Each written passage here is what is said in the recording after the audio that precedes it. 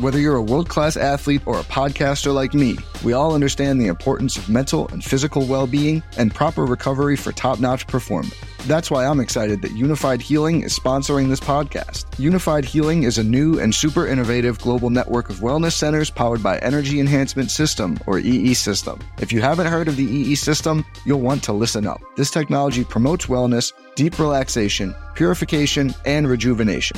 In hundreds of locations across the globe, access to a center is easy and affordable. Interested in experiencing the EE System technology for yourself? Go to unifiedhealing.com/bluewire to learn more and find a center near you.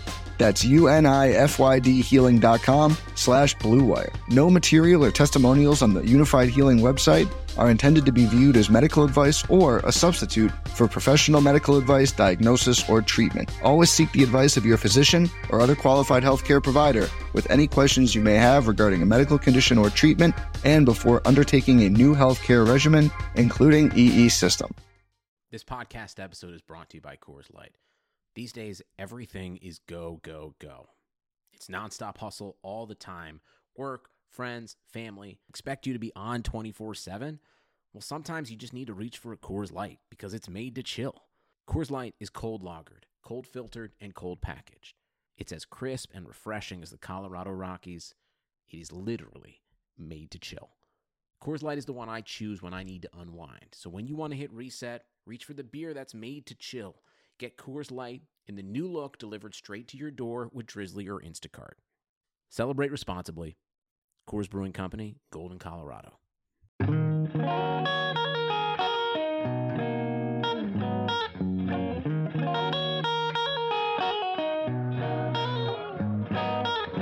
Welcome into the NBA Morning Deuce for Thursday, March 25th. It is the trade deadline. We have arrived as we're recording this podcast Wednesday night. We are less than 24 hours from the trade deadline. And we have there's a big slate of games, but not a lot of great games tonight. But I planned on that. I actually did plan on that. I knew there was going to be one great game. That's why I brought on a great guest co-host to talk about the best game of the night, the Bucks and the Celtics. And who better to talk about the Bucks than the host of the Eurostep podcast, the number one Milwaukee Bucks podcast, the authority on all things Milwaukee Bucks, Ti Windisch, my buddy from Blue Wire Pods. We obviously, as you all know, have been there now for about a month. Ti, thanks for joining me right after the Bucks just had a wild finish in their game against the Celtics. I'm glad the Bucks blew their huge lead to give us better content. That was very considerate of them. I'm honored to be on the show as a guest co-host, especially on trade deadline day. This is like a sacred day for NBA coverage, so I'm honored to be here. Thank you for having me. I'm excited. Yeah, it's great. I mean, I love getting all these different types of voices. Like this week in particular, I've had so many different co-hosts. My regular co-host is on vacation this week, so I've had Jabari Davis from Dunks and Discourse. I had Dan Favale from Hardwood. I even on the show yesterday when I had him, I was Hardwood Knocks. But so it's cool. And especially this week, because we're not like an insider show. We're not reporting anything. We're doing what everybody else is doing. We're speculating. We're talking about where we want to see guys go. And there's so many updates, and you know how it is with Twitter. It's just nonstop. So we're going to get into a ton of trade stuff tonight. We're going to talk about all these teams. Got to talk about Kyle Lowry because that seems to be the biggest trade story. But of course, let's start with your Bucks. I was watching that game and I was watching the Raptors game because I kind of wanted to see what happened with the Lowry situation. So I had my eye on both, and I kind of shifted my focus to the Raptors game because it looked like Bucks are going to win this game, and Celtics look like what I think they look like, which is a struggling team that's not really what people expected them to be this year, and it's sort of how they played until you tell me, like, where did it go wrong? I think a lot of Bucks fans, as is per usual, are upset about officiating. I don't think they got benefited necessarily or at all by the whistles down the stretch, although I will say Milwaukee just, I think, got a little complacent, got a little bit sloppy. I think especially in a game where Giannis returning from banging up his, I think knee is officially, it's he has a leg thing, it feels like every so often. He has knee tendonitis on and on over the last few years. So his first game back from that, obviously it's always a priority for defenses to stop him. Giannis not having a good game. 4 for 11, 13 points. Still 8 rebounds, 7 assists. For any role player, it's an incredible game. For Giannis, It's a bad game. It wasn't a good game for him. But I think if he's on, maybe it doesn't matter that they get a little sloppy and they stop getting any sort of calls, but he wasn't. So, the Bucks, this is something they've struggled with a good deal recently in recent weeks, I would say, is they're letting guys leak out, like even sometimes on missed shots, they'll give up basically open layups. That happened several times in this game. Some really sloppy 3-point defense, which is a shame because it seems like every time it feels like they've really turned the corner on 3-point defense. And of course, I tweet it, and then they give up like 3 open tweets, which is like the law of tweeting about basketball games in motion. It's just how it always goes. But fortunately, Chris Middleton really brought it in this game. Drew Holiday, Bobby Portis had a great game, and the threes were falling for the Bucks early and throughout the whole game, and they shot 45%. But I think really it came down to Bucks get a little complacent, get a little sloppy, way too much Brook Lopez-centric offense late in this game. Dante DiVincenzo's highs and lows will hit you out of nowhere sometimes. And really, they lost it a little bit, and I'm just glad that they were able to pull it out and not lose their second Celtics game of the year on a horrible, back-breaking, buzzer-beating shot. I don't know if you remember the Tatum shot in their first game of the year. But it was a similar situation where the Bucks clearly deserved the win and just gave it away. They came so close to doing that again, but luckily... this time it was Daniel Tice. Yeah, this time it was Daniel. And it's funny.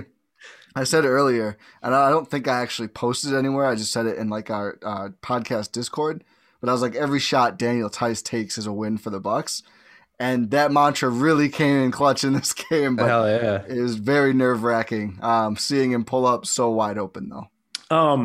Here is one observation I had, and this is probably for a Bucks fan and a Bucks host who has a lot of Bucks followers, probably a tough question, maybe or maybe not. We got hard balls right away. Yeah, I have to do it because it's my main observation comes from the last 2 offensive possessions for the Bucks, and this has been my thing with the Bucks.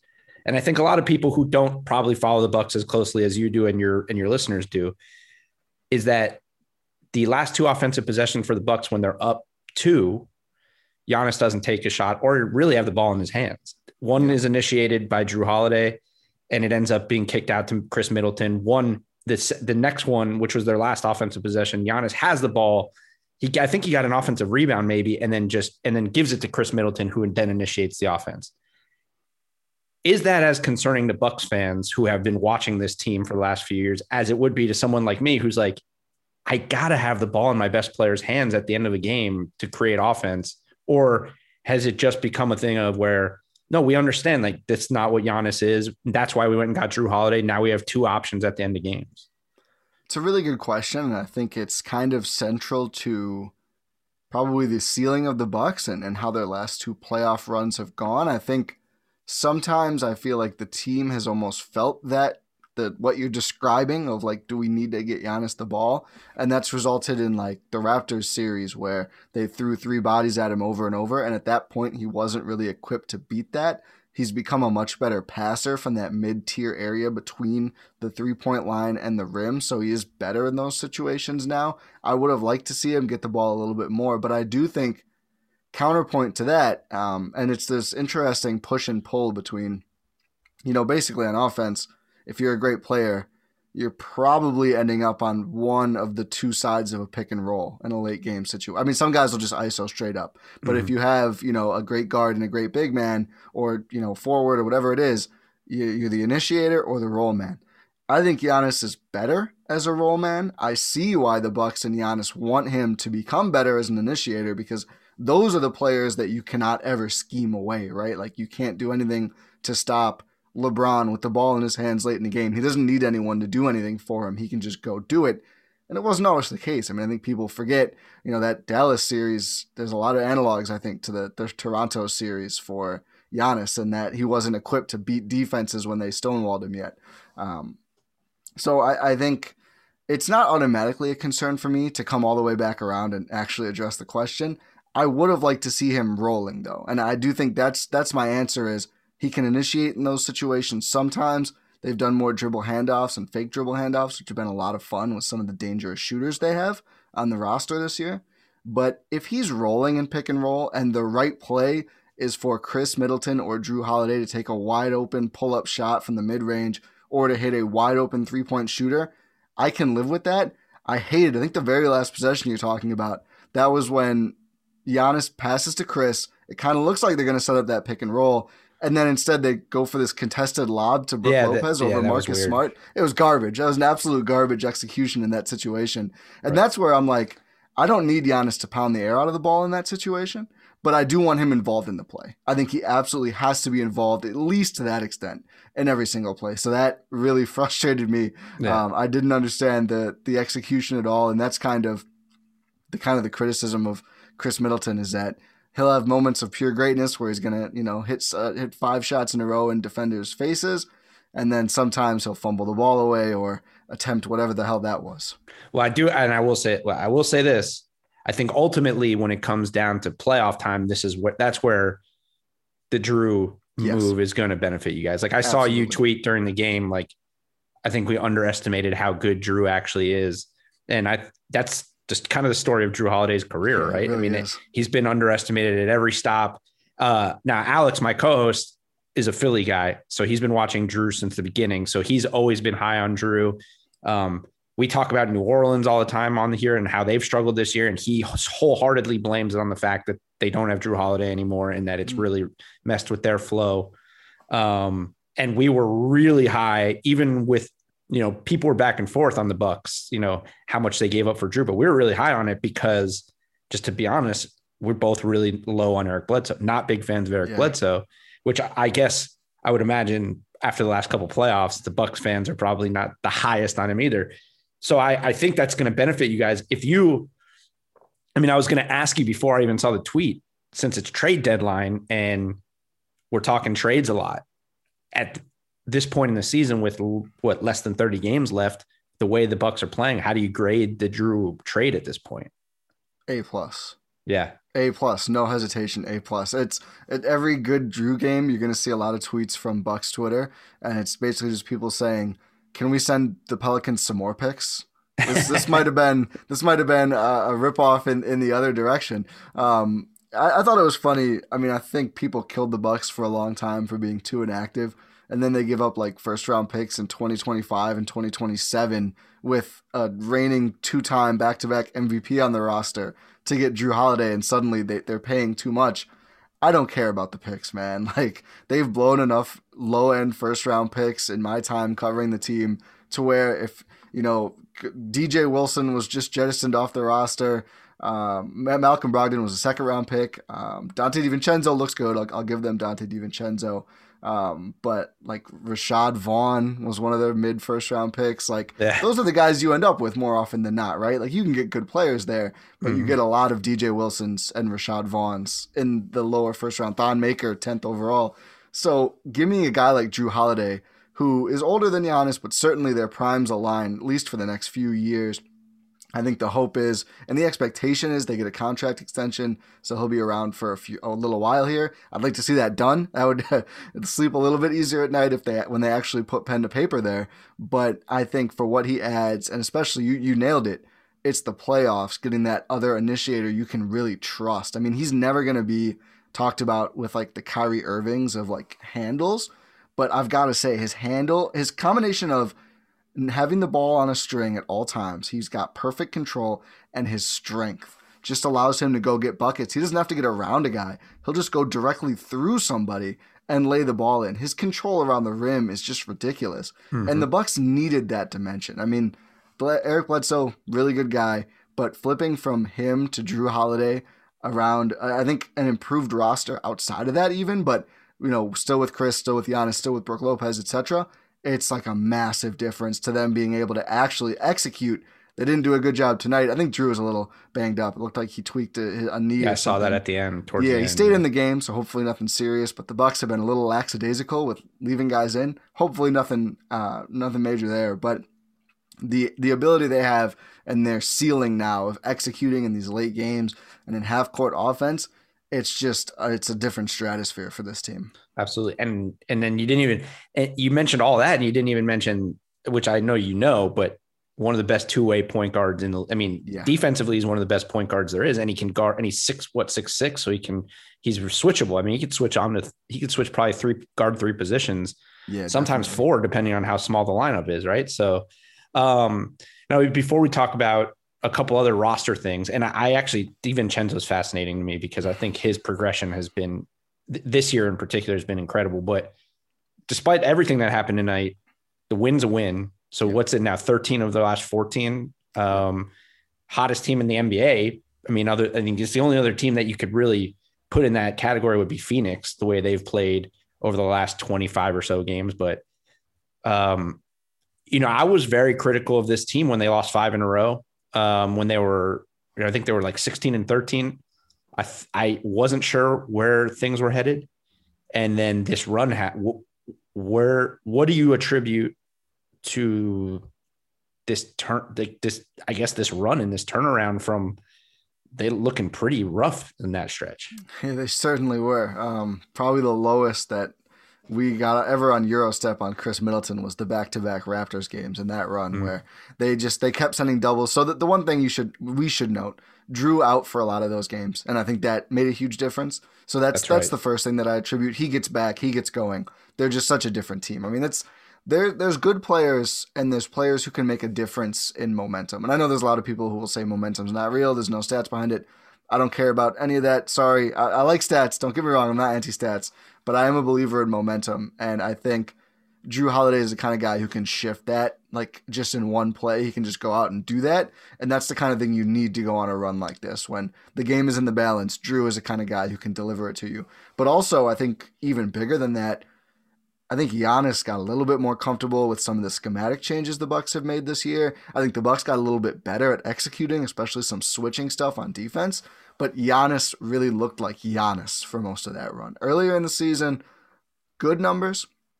He'd have like 22. He had a lot of assists in some of the games. He was really finding shooters and players in the dunker spot, which is one of the changes they made, is getting more players cutting out on the baseline to make it easier for Giannis to find somebody when he does get doubled or tripled. But he just didn't look quite right, He's just a little bit too passive. During that run, the two things that I'd say has changed the most, and aside, getting more comfortable with schemes is nice, but Drew comes back and real MVP Giannis comes back and puts himself in that conversation, and then suddenly they just started blowing the doors off teams. I mean, with Drew playing well and Giannis playing like at peak Giannis levels, they're just really hard to beat, especially now that, Pat Connaughton, a maligned contract by myself as well over the summer, suddenly shooting around 40% from deep is a huge change for this team. Bryn Forbes, Bobby Portis are both absolute snipers this year. It's so hard to stop Giannis in a normal circumstance, but in this newer offense with a better, second guy, Drew and Chris now, with all these shooters, it's just like the team becomes a little bit of a buzzsaw. And that was on display for 3 quarters tonight at least. The Bryn Forbes it's so funny. I feel like every third game that we hit on this show, we look at you watch you either watch the game or you watch the highlights and then you look at the box score and it's like Bryn Forbes 7 of 7 from 3. It's remarkable. And then, I mean, Dante, look, coming out of college, I thought that list of busts that you named, I thought he was going to be on it. Yeah. I'm not going to lie. I mean, I liked him in college. I thought he got hyped up because of that run. And even in his first year, I thought, I don't know, man, but the way he's shooting the ball now, he's become such a valuable player to that team. It's pretty remarkable. But yeah, you mentioned Giannis in the MVP play. It's really interesting because we've also said on this show that no matter how good he plays this year, he can't win MVP because voters just won't vote for him. But the way the league is, crumbling right now, it seems like he actually now has a pretty real chance if he keeps playing this way, and particularly if they keep playing this way. Embiid, who knows? He may not play a ton in the second half because he's Embiid. And LeBron, like if AD comes back and the Lakers are even halfway competent in winning some games with AD, LeBron won't play a ton. Why would you? Yeah. So just by attrition, him, Jokic, and I guess Harden would be the guys. Yeah, and Dame, I think, in that conversation. Oh yeah, Dame. Now. Dame's been my pick, but I just don't think Dame's going to get enough traction. I think they'd have to be top 3 at the end of the year. I think he or Jokic, if they're top 3 at the end of the year, is going to have a really good chance. We'll see with Embiid. Harden, I don't know. I don't know if Harden's really going to win it. I guess it's the same thing. I totally disagree with him being in the conversation, to be honest. But I guess I see what people are saying. But I mentioned this yesterday with Dan, and I probably mentioned it with Jabari. I think a lot of what people are talking about with Harden being MVP is based on the fact that he's doing it on a team that they think can win a championship. Yeah. And they only think this team can win a championship because they think Kevin Durant's going to be there. If this was a team of just James Harden and Kyrie Irving, people would say he's doing a lot of similar things to what he did in Houston, which is lead a mediocre team. That's a great point. Yeah, I think and it's ironic, right? Because if KD is there the whole year, then I don't think either guy is in the conversation. MVP voting is kind of stupid. Yeah, KD was he was in the mix. Like he was averaging 30 at the beginning. It was super early, but yeah. It's funny, but I agree with you though. I mean, I think Giannis would be in the conversation regardless at this point. I don't think if the whole field is healthy, he has a real chance of winning. I still don't know if he has a real chance. Again, Jokic and the Nuggets go on a tear. Dame and the Blazers go on a tear. Embiid comes back and plays more than we think. Harden has some memorable performances and KD sits out a lot. I think all of those guys are probably going to have a better shot just because it's a weird award. There's a lot of weird politics and unwritten rules that get bent and this way and that way. So, I'll be fine if he doesn't win. I hope he's at least considered. I get it. I get the playoff thing. And I know there's people who say, well, it's a regular season award. Should it matter? I don't know, but I do get it. And I don't know. It's a moving target. Like you said, it's a moving target. It's like, is it the best player on the best team? Is it the best stats regardless of team? I mean, it changes every year. The best story, like Bran the Builder at the end of Game of Thrones, there's no telling how it's going to shake out. The narratives. And a lot of times with voters, they like to, at least in my estimation, having worked with some voters in the past and just seeing the way voting trends and ends up trending, they like to create their narratives before the season and then see their narratives play out at the end of the season. Nobody likes to be wrong. Right, exactly. But a lot of people don't. Right. I don't think no one likes it. Some people handle it better. Yeah, and I think the Embiid and LeBron stories are just better for the narrative. Like, all of these, there's a lot of media people who for years have been saying, if Embiid would just shut up and go down into the post and not shoot as much, he could be dominant if he stayed off social media and all this stuff. And now he's shutting up and he's playing the best basketball of his career. And then there's a lot of guys who can now say, remember I said if Joel Embiid just shut up and played, he could be good. And then with LeBron, it's just like the whole like, okay, we could have given him MVP every year and he's 36. So now let's just give it to him. Yeah. Not that he doesn't deserve it, but Yeah, I think both guys had cases, but I think you certainly do see a lot of goalposts moving when it comes to these conversations. Fatigue is real. I mean, we've seen LeBron fatigue forever. So voter fatigue for a guy, winning 3 in a row, it's tough. It's tough. Yeah. The last thing before we start getting to some of the other teams in the East and, kind of take a gauge of where the East is at as the trade deadline and look at some of these guys who've been talked about at this point, outside of, the Harden trade earlier in the year and the Drew trade and like the offseason trades and in terms of leading towards trade deadline trades, you guys have made the biggest splash at the moment, which is trading for PJ Tucker. How do you feel about him so far? And what was your guys' reaction when you got him? It's funny because leading up to it, I was actually kind of anti-trading for PJ Tucker. I just, you look at the numbers in Houston and I'm not going to lie, I didn't watch a ton of PJ Tucker in Houston, but it was just, the question that mattered with PJ Tucker when any team looking to acquire him was, is he washed or does he not give a damn about the Houston Rockets, right? Like it was one or the other thing was happening. Maybe a little bit of both, but it was probably going to be primarily one or the other. And I thought he was washed. I'm not going to lie. And seeing him play now for a team where he obviously has much more impetus to care, it was a slam dunk move. Like he did a slam dunk's the corniest thing you can say with basketball analysis. It's a home run move. I don't think he's gonna have many slam dunks though. The defense, the defense is really good. He's very active. He's just great on that end. Tough rebounder, gritty guy. He's made one total shot, I think, or I don't know, one corner three.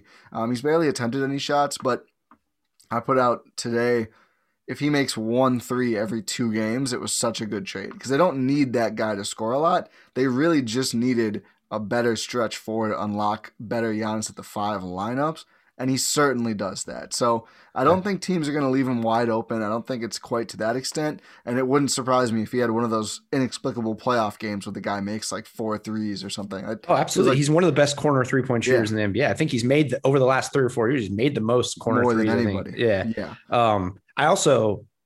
I love PJ. And I admittedly, I think this year I didn't watch a ton of Rockets, but last year I watched a lot. I think he's one of the most underrated defenders in the NBA too. Yeah. Because for a guy who's built the way he's built and is not known as an explosive player, his lateral quickness and the way he moves his feet, like he could switch on to 1 through 5 and he can guard one-on-one. He's not shutting down the LeBrons and the Kawhis and those guys, but he can stay in front and he can guard guys. Like you're not afraid to play him in any lineup, whether it's at the 4 or the 5. I'll be interested to see how they use him because I noticed tonight he mostly was at the 4. Yeah, I think that's how it's going to be. Yeah, I'd be interested. Although when he's with Portis is more of the 5 defensively and the 4 offensively because Portis is more of a skilled stretch type player. So I guess in the second unit, it's that way. I also think it was like a genius just case of playing chess and everybody else playing checkers, because when you looked at it, I think fit wise, there was other teams in the East that desperately needed him more than the Bucks did. So if more than anything, like you keep him away from the Nets, the Heat, and the Celtics. Yeah. The Heat went out and got Trevor Ariza. I'm much happier getting PJ Tucker than Ariza. Absolutely. And also I think I kind of alluded, I wouldn't say alluded, I was going there and got distracted just by talking about how great PJ Tucker's been, but the trade itself made it a no lose because I was concerned they'd have to give up something of note to get PJ Tucker, which is part of the concern. And instead, DJ Wilson, who is, just was never going to play significant minutes, was heading into free agency, a non-factor. DJ Augustine, the most disappointing contract they signed this summer, bar none. He just didn't fit in with the team like they had hoped. I think the expectation was he's going to lead the offense a little bit when 2 of the 3 top guys are sitting. He's going to hit his open threes. Obviously, he's going to have problems defensively being 5'11", but if he does all those other things, it'll be worth it. Didn't really deliver on offense at all. Was starting to hit some threes before they moved him, which maybe helped facilitate that. But on a 3-year deal at his age and size, that thing was looking like an albatross. So they get off of both of that, basically move back a pick they owed to Houston a year, and then exchange this year's first, which they could only do that trade with Houston. It's a little fascinating thing because they had to get their own pick back to trade the pick this year. But in exchange for the pick this year, they get Houston's second, which looks right now like it's going to be about 4 picks away from Milwaukee's first with no trade restrictions on it because it's a 2nd round pick. The Stepien rule doesn't apply. So either they can use that pick and get a more cost-controlled player because the salary structure changes a lot from late first to early second, or they can trade it with more flexibility than they would have been able to before. So if you look at it from that way, getting PJ Tucker is almost the cherry on top. Like the actual construct of the deal just rules. And it was like, I don't know why that, I guess the market wasn't as hot as people thought. I think, the Brooklyns of the world were just really hoping it was going to be a buyout situation, but it really worked out well for Milwaukee and John Horst. I'm very, very impressed with what they managed to pull off there. Yeah, that pick, I didn't even realize about the picks because that pick is extremely valuable. Yeah. That pick, becomes a top 5 pick in the 2nd round is more valuable than probably the back 10 picks of the 1st round. So exactly, it's pretty impressive. All right, let's take a look around the rest of the league tonight. Like I said, not like not a slate of games that you want to really dive into. A lot of blowouts, but one of the blowouts, which was a remarkable one, is Toronto beating Denver 135-111. Just 2 nights after Pascal Siakam says whatever he said to Nick Nurse, gets fined $50,000. I made the case yesterday that they were going to completely blow up this team, that it wasn't just Kyle Lowry, Norm Powell, that everyone should be on the table. Then they go out and do this. But in addition to this, we see at the end of the game, Kyle Lowry walking off, waving to the fans, gets in the tunnel, looks straight into the TV camera, waves goodbye, and looks pretty emotional. And I think the majority of people out there believe that that was him saying, I'm out, like, let's go. And now, obviously, the reports around Kyle Lowry have been fast and furious all week. Mainly, if he decides he wants to leave Toronto, Miami and Philly were the front runners. Woj today said, look out for potentially the Lakers. So now we got 3 fan bases that are basically like Kyle Lowry's got him wrapped around their finger, because where does he want to go the most? Is what's going to happen. Yeah, a powerful moment for the Raptors and their fans for sure, and I think it's cool. Assuming he goes, which I think at this point, I mean, yeah, he literally threw up a peace sign to the camera, so it feels like a pretty good bet. Assuming he goes, at least amidst what's been a pretty awful season for them from Tampa, no less.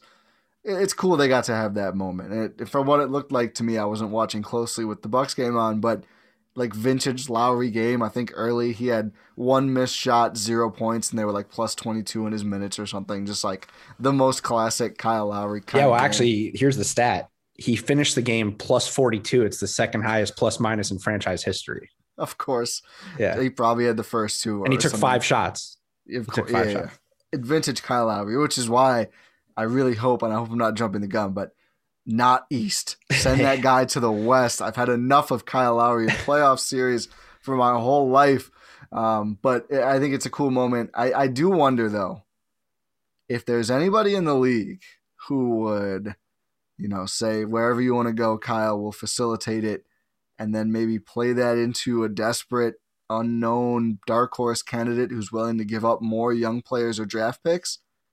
It would be Masai Ujiri, I feel like. Kind of a cutthroat guy at the bargaining table. I don't know. Maybe you can't do that with Lowry. It's just something that crossed my mind as we were talking. I don't know. It is, I think for Masai's, for his popularity, it wouldn't be smart, but for his future, it might be smarter. Not that Masai's in any jeopardy.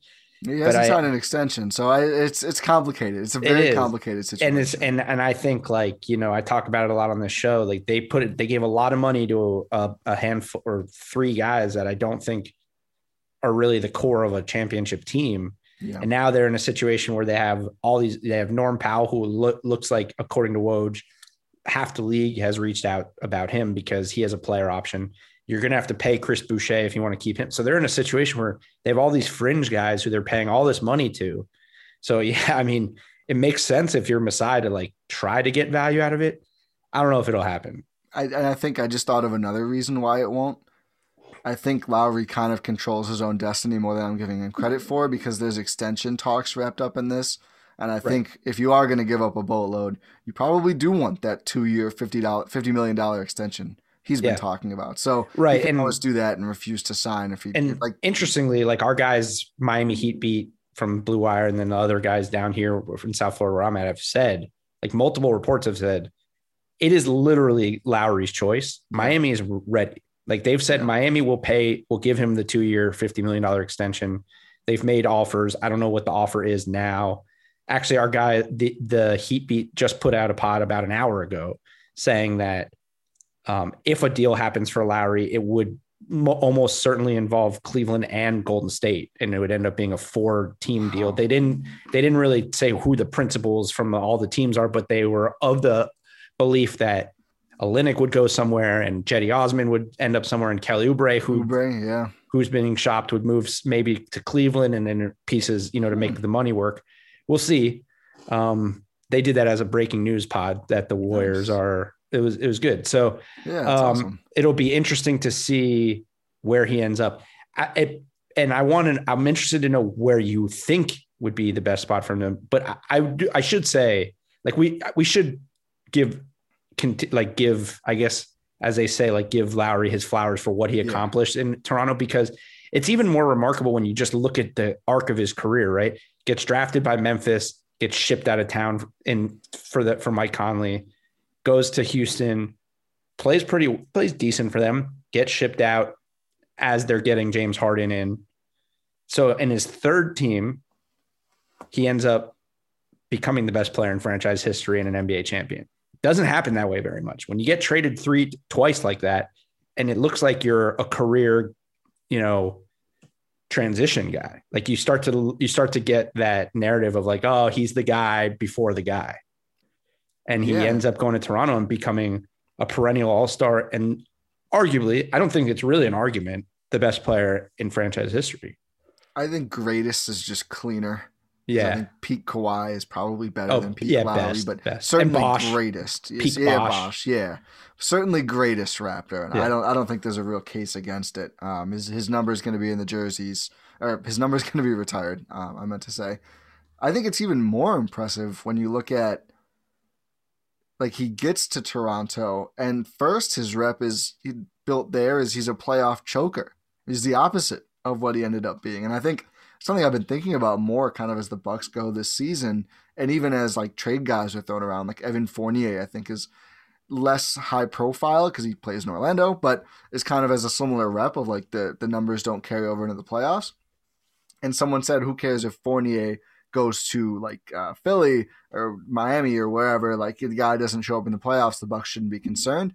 And my thought, and this is something I think about a lot now, a guy is a playoff choker until he's not, right? Like until he's in the right situation and he gets better players around him and he just gets better. And I think Kyle Lowry is proof right there of like, you can turn that narrative around. The book is not closed until you hang up the kicks for the last time. So yeah, I think super impressive turnaround from him, getting bounced around from team to team, kind of always the bridesmaid, never the bride, to being the most important player in a franchise's history, probably for quite a long time. Super impressive stuff. Yeah, it's a good call out. It's as much grief as I've endured because of Kyle Lowry over the years. He absolutely deserves this. He's a great player. The narrative thing is actually really interesting the way you put it, because we're seeing the same thing in Miami with Jimmy Butler, who was a cancer everywhere he went. And then he goes to Miami, he goes to the finals. And I think we're also seeing it sort of in an opposite way, potentially with Kawhi leaving Toronto, going to the Clippers. If they get bounced early again, now it's like, well, we know he's a talented player, but maybe not really a leader. Like his narrative is sort of being flipped the opposite way. So the economy is made up of real people doing real stuff, and it affects everything, which you obviously know since you're a real person doing real stuff. Marketplace is here to help you get smart about everything beyond the what of the day's business and economic news. We dig into the how and the why with the real people driving our economy. From big tech and interest rates to small businesses and what's happening at the Fed, Marketplace breaks it all down so you don't have to. Listen to Marketplace wherever you get your podcasts. For the ones who get going when the going gets tough, and the ones who know we're tougher together. For the Pathfinders breaking new ground, Grainger offers supplies and solutions for every industry, as well as fast access to experts and 24/7 customer support. Because we know you have people depending on you, so you can always depend on us. Call, click Grainger.com, or just stop by. Grainger, for the ones who get it done. Interesting. Obviously, you would prefer Lowry to go to the Lakers. Yes. Is there a team you think he would fit better with? Because I know I've seen a lot of media people or a lot of people in general just say they think he's a better fit in Philly. I know he has a great relationship with Jimmy Butler. So, Heat fans are dying right now. Like they are literally dying. It is crazy. Yeah. Heat Twitter. I tell you, doing my other podcast, I do this other show with Norris Cole about the Heat. So now I'm like fully entrenched in Heat Twitter for the first time since I left when I was working in the NBA. And it's fun, but it can get real dark when you're going through these tough times, and they're calling for it, man. These guys want Kyle Lowry real bad. So I think fit-wise, you could probably argue Miami is at the same level or similar or even a greater fit than Philly. I certainly, I don't want any part of a team with Jimmy Butler and Kyle Lowry on the perimeter. I mean, that's just a nightmare to play against in a 7-game series. And not to mention, I mean, they're keeping Bam. So it's those guys and Bam Adebayo. That's a squad right that there. team versus your Bucks. Like those games are in the 80s. Yeah. I mean, that is like, the Bucks are better. They're better equipped to deal with the Miami style of just like making the game slogs and everything. But I don't want any part of that, but I really don't want any part of him on the Sixers. So I think people talk about him on the Sixers just because I think they get better with him than Miami does, just because they're better now. Like, they're a really good team. I think it must be tough to think about the fact that they really could have had James Harden with this version of Embiid. I think that team is just like crushing the league personally. Like, a lot of question marks with those two guys, but the potential of Harden and Embiid pick and roll over and over, I don't know what you do about that if you have Seth Curry and whoever else, Tobias Harris shooting.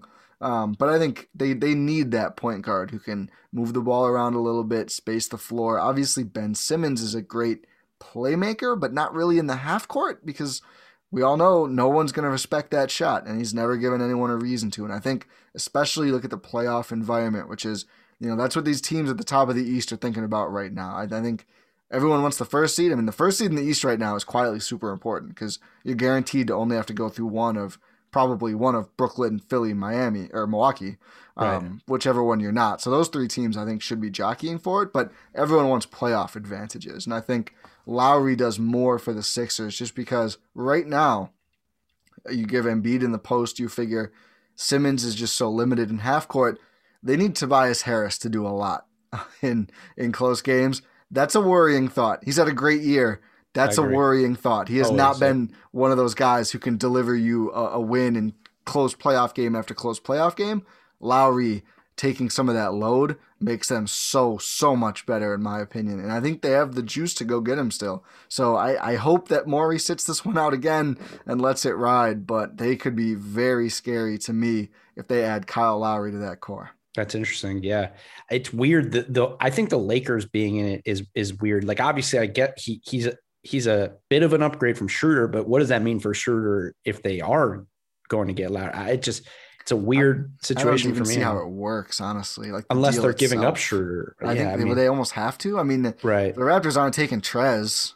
I know. Trez and Kuzma. Like, I don't see the interest there. Yeah, that's an interesting one. I mean, it would probably be a multi-team deal. I think any of these are probably going to end up being multi-team deals. So, yeah, we'll see with Lowry. I think some of the points you made about Lowry with end of game stuff with Philly, I could make a similar point about Miami. Sure. Even though you have Jimmy Butler, you want the ball in his hands at the end of a game, and it's tough having him off the ball because he's not a shooter. He's also doesn't like, he's just, I don't know. There's something about him in end of games where you don't totally trust if he has to end up with a pull, like a long pull up or a three, like it's not really the guy you want. Kyle is more equipped for that. So it gives you another option. I think they'd run stuff with those two guys working off of each other. Some guard pick and rolls. They'd get funky. I mean, we know Spo will for sure bust out the bag of tricks. I think they'd certainly be better late game with Lowry out there. Yep. All right. So elsewhere around the league tonight, the two other biggest, I'd say, names that are almost certainly sounds like they're going to get moved were playing tonight. We could talk. I mean, Orlando just beat Phoenix tonight, which is absurd. Yes. Obviously, Aaron Gordon, a huge name or one of the bigger names that's been on the market, requested a trade. Now it sounds like maybe he's coming back off of that a little bit, and they're not really know, but it does sound like he's going to be on the move. And Evan Fournier hit the game winner, who's another guy who it sounded like could potentially be on the move in the discussions. In the Boston discussions that were reportedly had, Fournier and Gordon were part of the deal that potentially for Marcus Smart. I don't know if Fournier whether he's auditioning to stay or auditioning to go. Yeah. But this is a crazy win for them. Not that it matters, but Phoenix, because they're a mess right now, but good win for them. But the Aaron Gordon situation, the latest on him is that now the Rockets and the Magic have had serious discussions surrounding him. which also I don't understand. Yeah, but there's why? also been reports that like 8 different teams, Boston, Denver, Houston, T-Wolves, a bunch of teams have reached out. It sounds like he's going to get moved. It's just a matter of, I guess, which of these teams is willing to give up the most. Yeah, I wonder at this point if we don't have other teams just throwing out, or Orlando throwing out names, or maybe even Gordon's agency to like The agents. Yeah. There's so many teams interested. Let's drive the price up and get this guy somewhere else. I feel like the same thing with Oladipo, who didn't play. They got blown out tonight again, unfortunately, but he didn't play tonight. So you're assuming he's on the way out.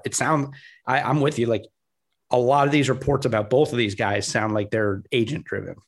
I think some of the real reporting we've got on Oladipo is like nobody wants to take the swing right now because everybody knows he wants a massive contract. He has not played since coming back from his latest injuries as a guy who deserves that kind of a contract. The shot isn't really there.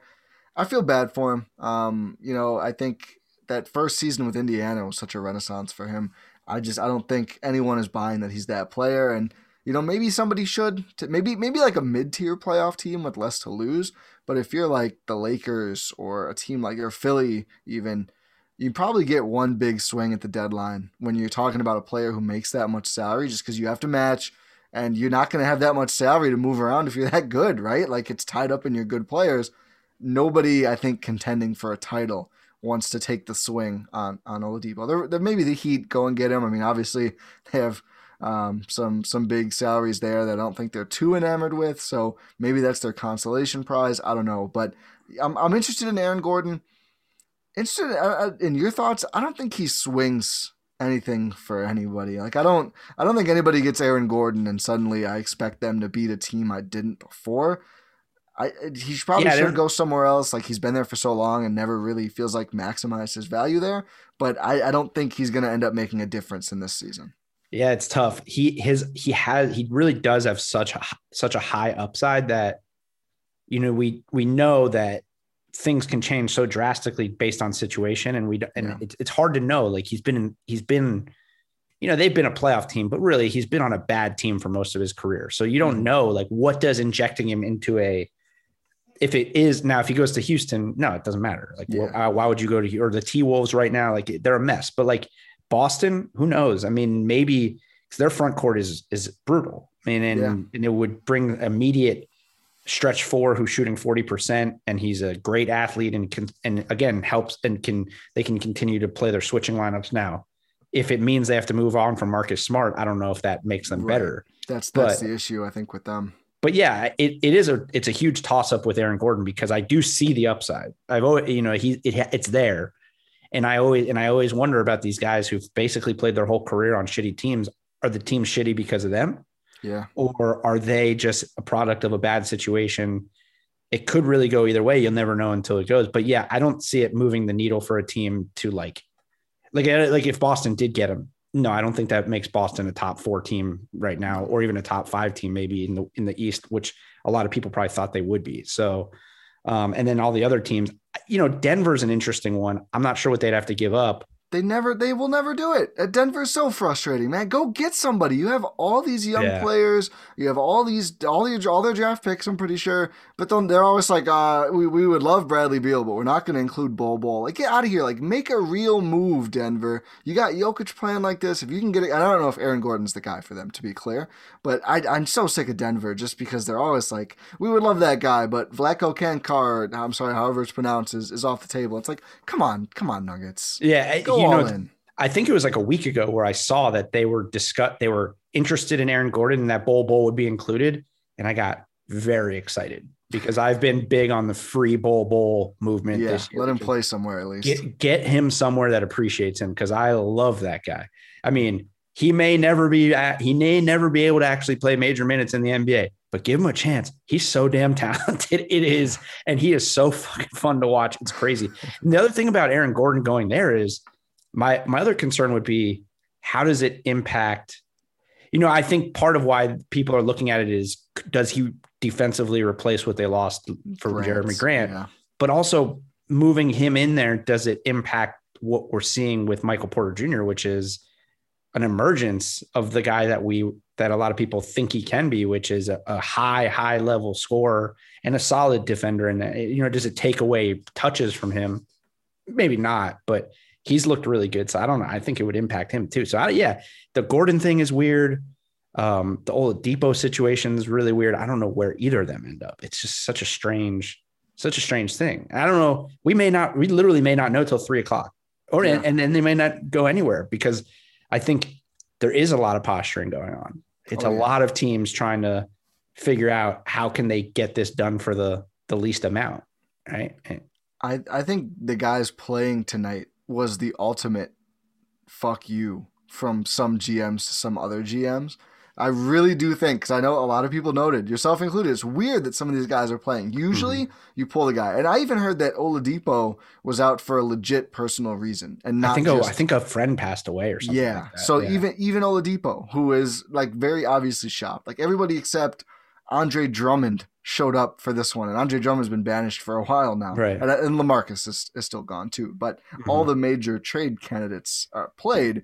I really think it was like everybody, I think, says in these situations, oh, we don't need to trade that guy. We love Aaron Gordon. We love Victor Oladipo. We love the upside. We don't want to trade him. You really got to blow us away. I think they all said, we're serious. Look, he's playing. We played him 33 minutes. We want him so bad. You better throw in that extra first-round pick if you want to get that guy away from us. I think this is leverage next level, because the league is in a weird in-between place. I think the play-in adds to it. More teams feel like they're involved in the playoff picture. Oh, yeah, that's a good point.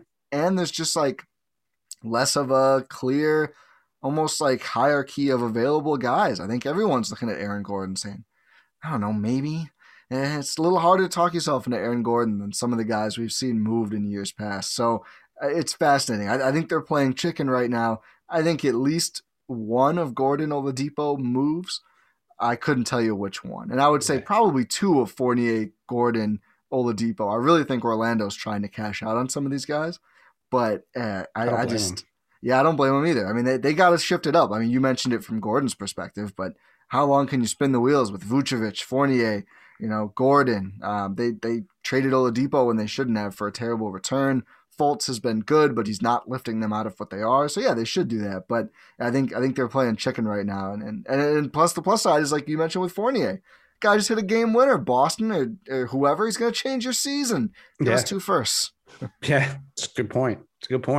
A guy who didn't play last night and hasn't played in a little bit, but it's been an injury, supposedly, is Lonzo, who I talked about again yesterday. I just don't understand why he's on the block. I think he's too good for them. And I tweeted earlier today, like, he's trending towards a player that they are going to regret big time not giving money to and keeping there. He's too good. The Woj says the Bulls are a team to watch, which would be I think that's scary for the East, because the Bulls, I think, are a little bit ahead of schedule. Kobe White coming off the bench as a scorer off the bench and putting Lonzo next to Zach LaVine would be really good, and for a long time too. He is the perfect complement to Zach LaVine. And I think if the Bulls could pull that off while somehow making Lauri Markkanen, who personally I get some Bargnani vibes from, if they make him the centerpiece of that trade, I think that's highway robbery. I agree with you. I think the Pelicans should keep Lonzo and figure it out. And the most common rebuttal to that I see, besides folks who don't watch, and Lonzo sucks, sure, whatever. He doesn't. He's a very good role player now. Oh my God, yeah. But really good fit on teams with, a lot of guys who need the ball. But it's like, oh, they're gonna run out of salary cap room before they're good enough to contend with a title with Zion and blah blah blah with Lonzo and Brandon Ingram and Zion. It's like, you're telling me you can't trade Brandon Ingram whenever for a lot of stuff? Like, positive value contracts are good. You could trade Lonzo for a lot of stuff later on if you really need to. I think at this point, I've completely shifted. I think cap space is the most overrated commodity in basketball. Like, if you have it, use it, sure. But I think trying to open up cap space is dumb, because you can just do like a sign and trade and use the salary pieces you have as weapons too. And if they're good players, then they're worth more than cap space. So I'm with you. I say keep Lonzo, figure out the issues there, try to move on from Bledsoe, who I hate his fit with Zion and Steven Adams.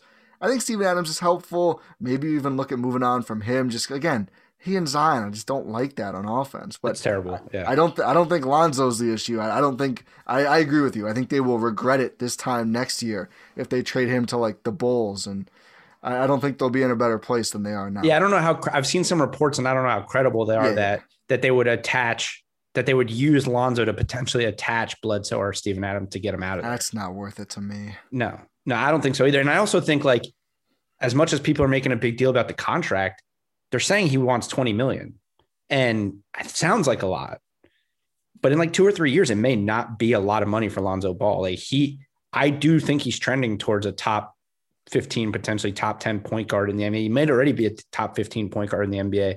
And like, you know, you're talking about Kyle Lowry, who's 35 years old, getting $25 million a year for 2 more years, or Lonzo Ball, who's shooting 40% from 3 and is a 6'6" guard who can now play off the ball and defend like bigger guards at 23 years old for $20 million. You know, to me, it's like the big guards that people are talking about in the trade market are Lowry and Oladipo. Everyone should be going after Lonzo Ball. If it's really a matter of $20 million, hey, let's go get Lonzo Ball.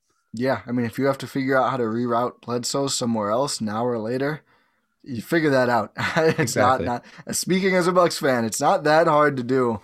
Yeah, I think there's a lot of upside with Lonzo. I think I agree with you, which doesn't make for a great podcast necessarily, at least not an adversarial one. But no, it's Lonzo's good, and if they're smart, they'll keep him. But they've made some odd decisions since David Griffin came in. They're stacking their mini OKC, except they have more talent right now, just stacking draft picks. You know, which is another thing I hate. How many of those you can't draft 30 players. They're not going to pan out. You know, it's sort of to your point earlier, you know, all these late first round picks, they're not going to pan out. They mean nothing. Everyone talks about how draft picks are like the currency of the NBA right now, but how many draft picks can you use? It just doesn't work. It just really doesn't work. I think OKC is going to be poised. Like if they get a Cade Cunningham this year, I think within a year from drafting him, they cash in a lot of those for a guy like Lonzo who becomes available. And then suddenly you get SGA, Cade, or whoever, an ex-young player you then acquire who some other team like New Orleans is moving on. I think that's their goal. I hope they're not going to try and use most of these. And I mean, if you're forced to blow it up with the weird Paul George thing, I don't hate what they've done. I get it. I think it makes sense for them. But I agree with you. I don't love like the prostrating at the feet of Sam Presti every time he gets a 2027 second round pick for taking on $1 million. It's not that big of a deal. I mean, you need players at some point, but I guess I'm kind of fence sitting on that one, but I agree with your point that draft picks have become highly overrated in the league.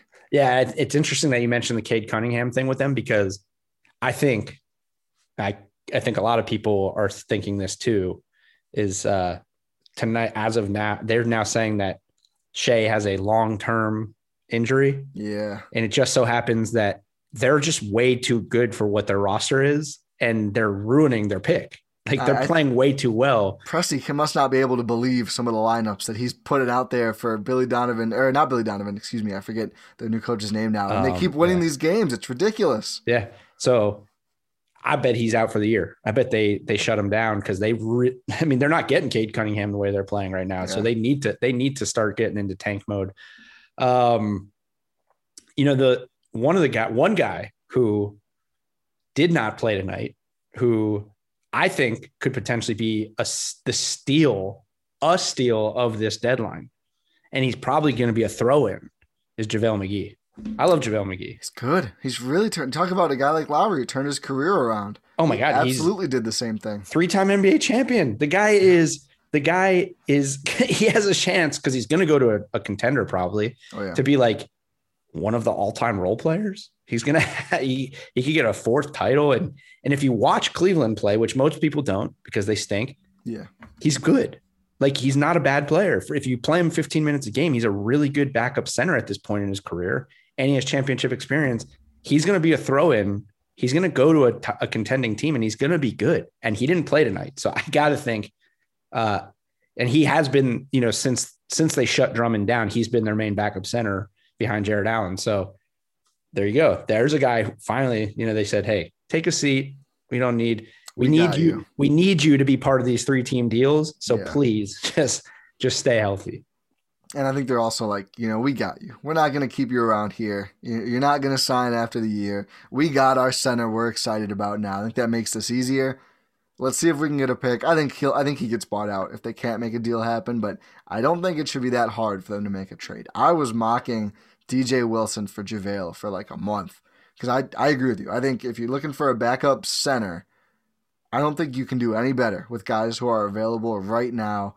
I think he's cut out a lot of the nonsense that plagued him earlier in his career. And I think some of the Shaqtin' a Fool stuff was A, just Shaq being a jerk, and B, some just really, truly unfortunate mistakes. I don't think all of it was on JaVale. A good amount was. Yeah, well, I mean, look, he was in a Wizards organization that was an absolute mess. Awful. He was drafted there with Nick Young. They're doing the cinnamon challenge and like they're doing stupid stuff on camera, and then they play with Gil, who does and Javaris with the guns. I mean, again, situational things with players, right? Yeah. If you get drafted to the wrong situation, your career is going to be over. He just happened to survive that bad part of his career, and he's turned it around. It is remarkable the turnaround that he's made in his career, and he's good. And he's like a good player. Like he does make some dumb mistakes still, but not like before, where every time he touched the ball, it was like, all right, now he's going to be on the low lights, Yeah, I mean, it's every player's going to have some turnovers. JaVale's just can be ridiculous sometimes, but if he's not doing it at a higher rate, it really truly doesn't matter, right? Like if his one turnover a game is a ridiculous one, and somebody else's is more boring, it's still one turnover per game. So yeah, I think he could help a team a lot. I think Brooklyn would be useful there. The Lakers could certainly use him. I know they apparently really want Andre Drummond. I think they'd probably be better off with JaVale McGee, but we'll see what happens. Yeah, the first Cavs game I watched this year, the first possession I saw JaVale McGee, he hit a corner three, and then the next possession down, he hit a step back jumper at the elbow, and I'm like, I love JaVale McGee now. I was like, this is my favorite player to watch in the NBA, because it's almost like he could have played for any contender, but he decided, I'm going to go to Cleveland and just do whatever. I'm just going to play and have fun, which is fun to watch for a guy like that. It's interesting. You mentioned Drummond. That's a great one, because there's the three main buyout guys that are really out there. We'll probably finish off with these three guys. Drummond, who reportedly a lot of people are saying will go to the Lakers, but interesting. And this is where, this time of year, the reports, they get funky, right?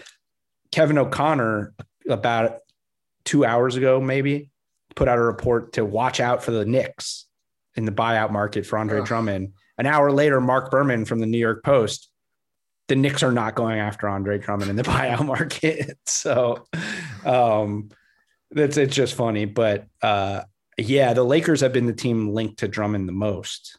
Again, here we go again with a guy who has spent his whole career in a bad situation. So what do we know? Like, if he goes and plays for a championship team, he could be great for them. But if they're saying he would go there and immediately be the starter, because I don't think they're happy with the way things have gone with Marc Gasol. He just doesn't play offense anymore. Or at least he doesn't score. He likes to pass, but he just chooses to not shoot anymore. And that can be difficult to overcome, despite all the other things that Marc Gasol does really well. I don't know. I think Andre bought it on a good team is much better. I think everyone who plays with LeBron is going to look a lot better, or most guys at least. I just wish he had bought it more on defense, more consistently throughout his career. I know he's gotten DPOY votes because he rebounds a lot. Terrific rebounder, to be sure.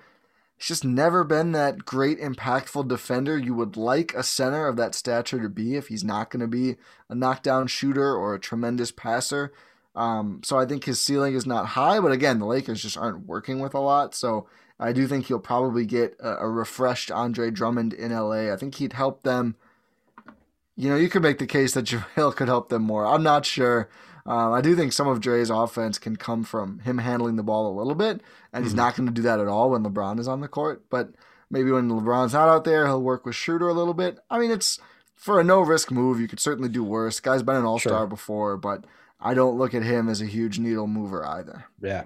And then the other two, obviously you mentioned LaMarcus. I think Aldridge, it sounds like he's going to the Heat. Like there hasn't really been any other teams at this point that I think maybe there were some teams before, but at this point, it just sounds like it's sort of a foregone conclusion, unless in the 25th hour, some team offers them something, but who's going to pay $24 million to bring that guy in. So it sounds like he's going to the Heat. And then the other one, it sounds like the Pelicans are buying out JJ Redick, which is a really interesting one because I mean, any team could use a guy like JJ Redick if he's healthy.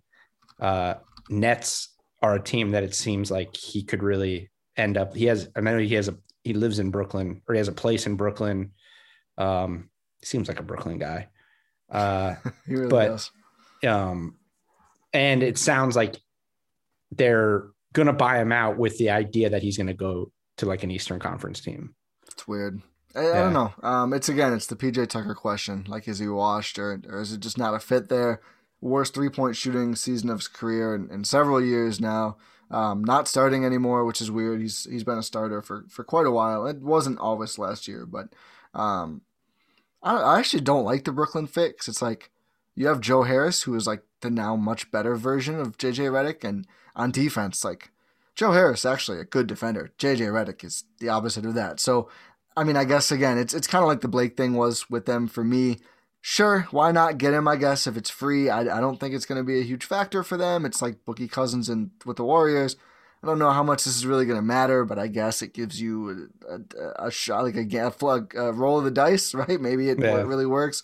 I don't think it would matter. But, you know, it'll be interesting to see. But with Harris there, I really scratch my head at that one. It's like, how many specialist shooters do you need on the team? And you have the best one in the league right now, basically. But if that's where he wants to go and they want to just keep uniting these ring chasers, why not? Oh, that's what I was going to say. It's like you got 3 of the 5 players from Lob City. Oh, yeah. Oh, yeah. I didn't even think of that. That's a good point. But also it's just like, if he's going there solely to chase a ring and understands what his role is, he'd be the best like spot starter, 5 to 10 minute a game guy who randomly will give you a 15-point game when you need it. But if he understands like you're only going to play if Joe's not playing, or if Harden, you know, if we need you to play, then we're going to throw you in there to spots. Cause like he's probably still better than like Timothy Luwawu-Cabarrot and Landry Shamet. Right. Yeah, so, and Cork Maz and guys like that. Yeah. So, it'll be interesting to see. That's pretty much it. I do want to say before we wrap up, there's one game we didn't really talk about because there wasn't many trade implications, but I want to shout out Karis LeVert tonight. 28 points, clutch 3 at the end of the game. I love it. You know, it's scary for East teams because that team is getting healthy and they're pretty good. But I just love to see Karis LeVert healthy and playing good basketball. It's such a cool story. Every time he steps on the court, it's a cool story. But now seeing him get back in the rhythm is very cool. Yeah, I was down on that trade for them, and he's proven me wrong. Before, obviously, we found out about the terrifying medical situation that really made it one of the most complex and weird trades I think I've ever seen. Mm-hmm. The fact that I think that he had, I forget where, but he was basically diagnosed with cancer. Yeah. Cancerous tumor that had to be removed. And the fact it was on his kidney, I believe. It was on his kidney. I think that's exactly right. And it's just the NBA is such a weird place because that the result of that was an extra second round pick being involved in the deal. Like what kind of a weird situation, but overall just so glad that he's healthy and that was caught. One of the best times for any player to be traded. Clearly it really worked out. Potentially saved his life. It's crazy. Seriously. But so glad to see him back already and playing very well. And I hope it continues. I don't want to overshadow that. Do you buy that they're listening to offers on Brogdon and potentially Sabonis? So, I'm glad you asked because I absolutely don't believe on the Sabonis thing at all. Yeah. I have a hard time believing Brogdon too. It just doesn't make sense unless there's just like, I saw one of the things said like they think Karis LeVert could maybe be a point guard for them, but I don't see that. 2 guys who can handle the ball though. Like that's my thing. That's a weird. That's like when the Kings didn't want to take Luka. It's like, oh, we have Fox and he handles the ball. 2 guys are allowed to dribble. Like we've seen this work. I don't think you should write off the possibility. I think maybe they would trade one of those guys if an offer was crazy. I don't expect either, especially Sabonis, but either to get traded before. Yeah, I mean, last night Dan made the point that like if anybody's getting traded from that team, seemingly you would think it would be Miles Turner maybe for the 5th straight year. Right. But to me, it's like, and I agree with what he said, we've still haven't seen this team fully healthy because they don't have TJ Warren. Like, this is a dangerous team if you have Brogdon, LeVert, TJ Warren, Sabonis, and Turner on the floor. So it's just like, yeah, I mean, I don't buy it. Let me ask you something about Malcolm Brogdon. Sure. Oh, here we go. I think part of where I can never get fully on board with the Bucks is when they let go of Brogdon. Terrible move. Okay. So that's so Bucks fans sort of agree there that never should have happened. Yeah, I sold myself on it at first, foolishly.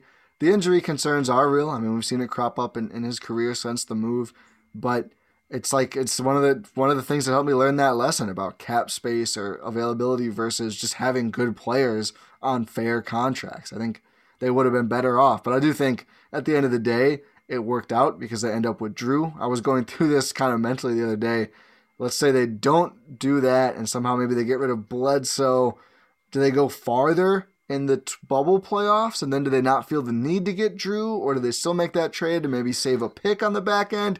Who knows? I think when you have Giannis, Drew Holiday, Chris Middleton, yada, yada, yada down the line, probably just laugh with the emoji where the guy's laughing, but he has the sweat bead. Yeah. That's my feeling on how it's all turned out.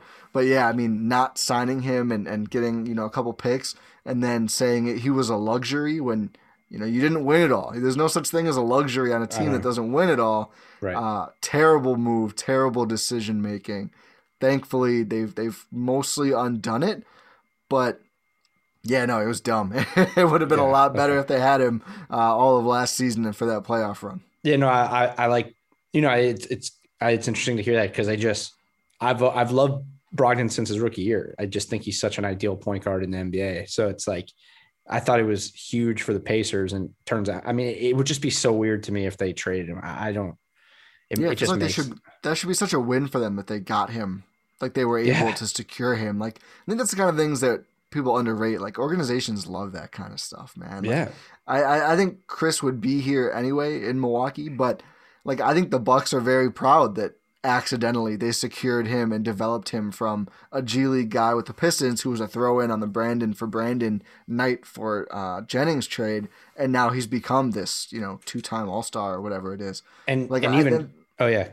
It just means something to the teams, and I feel like they enjoy keeping those guys around when it's like, oh, this is a symbol of our team doing something very good out here. Yeah, and even more for the Pacers because they signed him outright, right? Like free agents don't go to Indiana. No one wants to go to Indiana. So the fact that they signed what turns out to be a big time free agent now, like, yeah, I'm sure. Yeah, it's all smoke. Like a lot of smoke. We're probably going to get to 3:00 tomorrow and have very few trades. Like it's what it's what I thought. That's why all this activity this week has been sort of weird to me in the first place. Cause I just thought this can be slow. Like no one wants to spend money right now. That's why the buyout market is more, it seems like it's probably going to be more active than the trade market. Although this Kyle Lowry thing seems like it's real. Yeah, I think that's gonna be the big one. It feels like to me that's the one that I think could make an impact. Right now, I don't see anybody else who actually gets moved being a huge slash. Maybe Fournier, maybe Gordon, but Lowry is the no doubt one to me. Yep, absolutely. All right, well, dude, Ty, this was awesome. This was fun.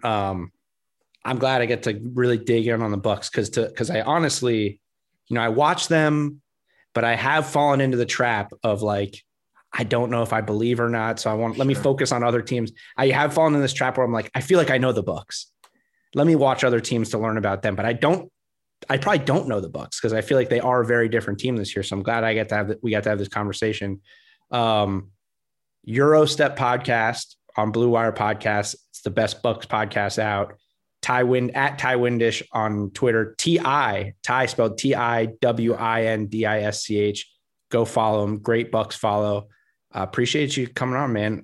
Let's do it again sometime.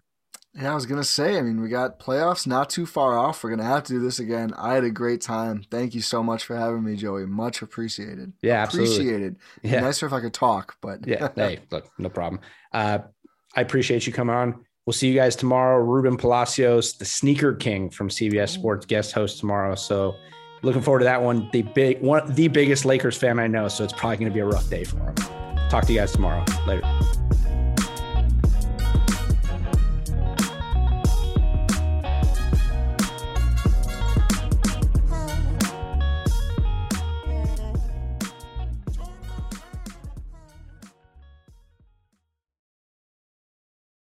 For the ones who know that a little late is always too late, and that the clock doesn't stop just because you're missing a part, Grainger offers supplies and solutions for every industry.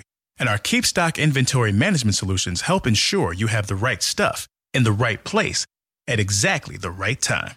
Visit Grainger.com/keepstock to learn more. Grainger, for the ones who get it done.